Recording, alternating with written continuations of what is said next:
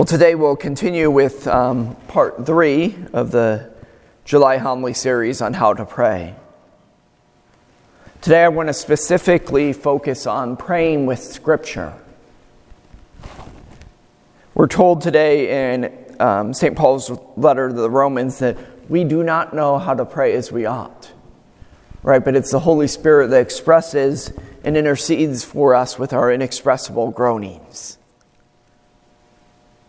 It's this same Holy Spirit that knows what we need and knows what those yearnings of our hearts are.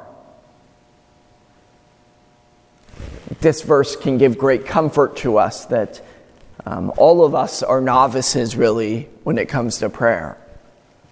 The point of expertise comes that we are able to be docile and open to the Holy Spirit. I think I've tried to focus on this in the first 2 homilies, that we're open to the Holy Spirit. We spoke first about resting in that gaze of the Father, right? Something that can only be received in communion with the Holy Spirit. Last Sunday I spoke on praying the examen prayer, which the first step is essential that we ask for the light of the Holy Spirit. And when we read sacred Scripture, when we read the Bible, the same remains true. If I read Scripture without the Holy Spirit guiding me, it can just become a confusing book. Right? And it's not really a moment of prayer.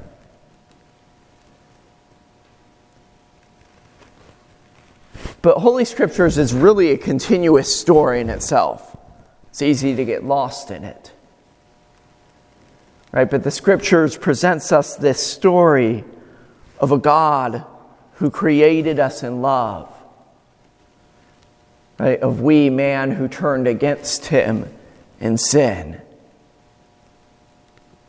And then the Lord's merciful and loving pursuit to win us back, to the point of sending his own Son, right, to win us back in salvation. And so when we pray with Scripture, we're entering into that story. And it's much different than reading a book, even if it's a book written by a popular theologian, right, speaking of the things of God.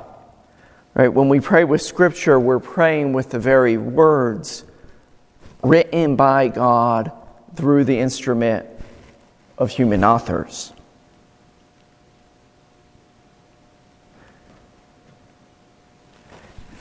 But often, I think, when I pray with Scripture, and when we all pray with Scripture, it can become a daunting task. Even from the moment of where do I start? What do I begin with? There's a method of praying with Scripture that's called Lectio Divina. It's literally translated divine reading. Right? And this comes from the Benedictine tradition, from the Benedictine monks. And the method I want to present to you today is a simplified form of that method. It's called the wrap method, like you're wrapping a present. Right? And those letters stand for to write, reflect, apply, and pray. So I'll go through each of those steps. Again, like previous weeks, on the back of the bulletin, we've put a summation of that to help out a little bit. This method also brings in an important form of prayer, which is journaling.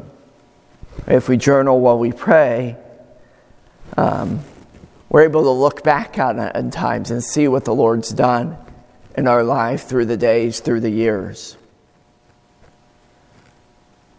So the first step, as the first step should be in all prayer, right, is that we begin calling ourselves into the presence of the Holy Spirit. You can use the prayer that we used the first week of focusing on the gaze of the Lord, or you could pray one of your traditional prayers, praying Our Father or Hail Mary, just calling on asking the presence of the Lord as we enter into a time of prayer. Next, we read the Scripture passage that we've picked out several times. And this might be the most difficult part. the picking out of a scripture passage sometimes. What passage do I read?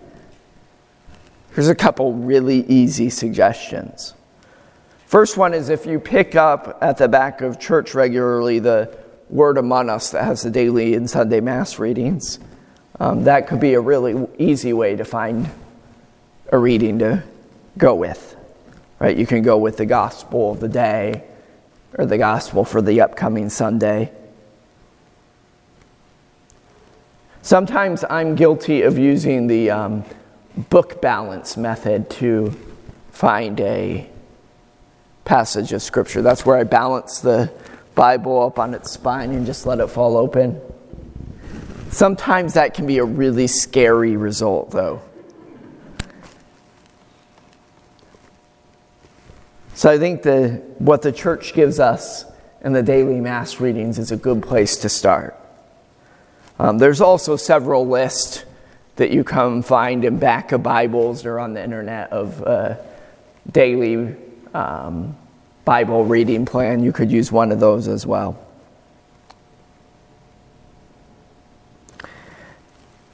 I'll read over whatever passage that I've picked a few times slowly.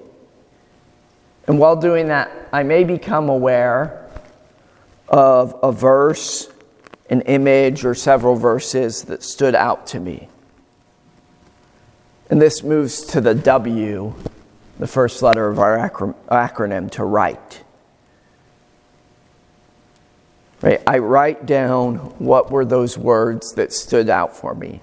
So for example, say I chose Mark chapter 4, verses 35 through 40, which is the story of Jesus in the storm.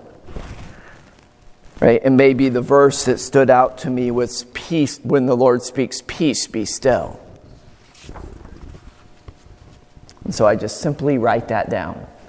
Nothing too complicated there.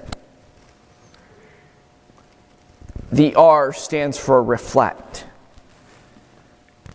This is asking, what does the Scripture need? What is the Scripture trying to teach in this particular verse? And this isn't meant to be a painstaking academic exercise. Right? I don't need to go and look up Greek and learn Greek and all of that to do this. This is just seeing what is a simple truth being communicated. And so, continuing with the example of Christ in the storm, maybe the truth that comes to mind as I'm reading this, right, is that Christ never leaves us alone in the challenges of life. Now, it's not so much as I'm reflecting that I'm just poring over in my own mind what is the teaching meant to be here, but that I'm asking the Holy Spirit to enlighten me.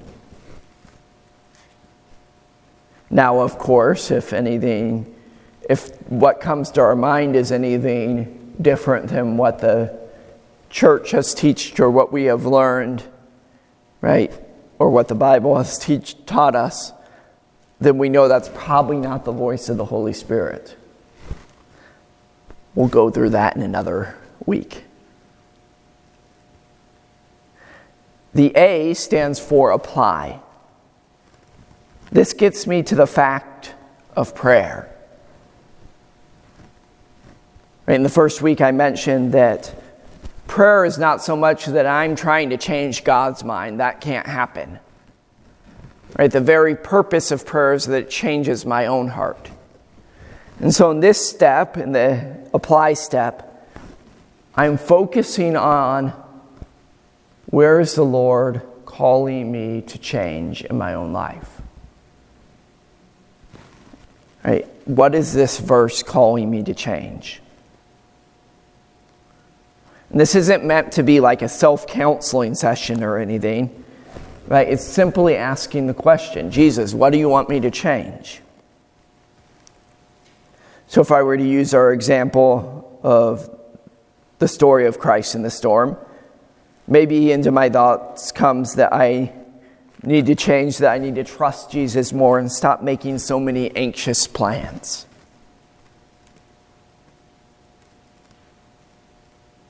And then we want to come up with something practical and achievable to accomplish and to write this down.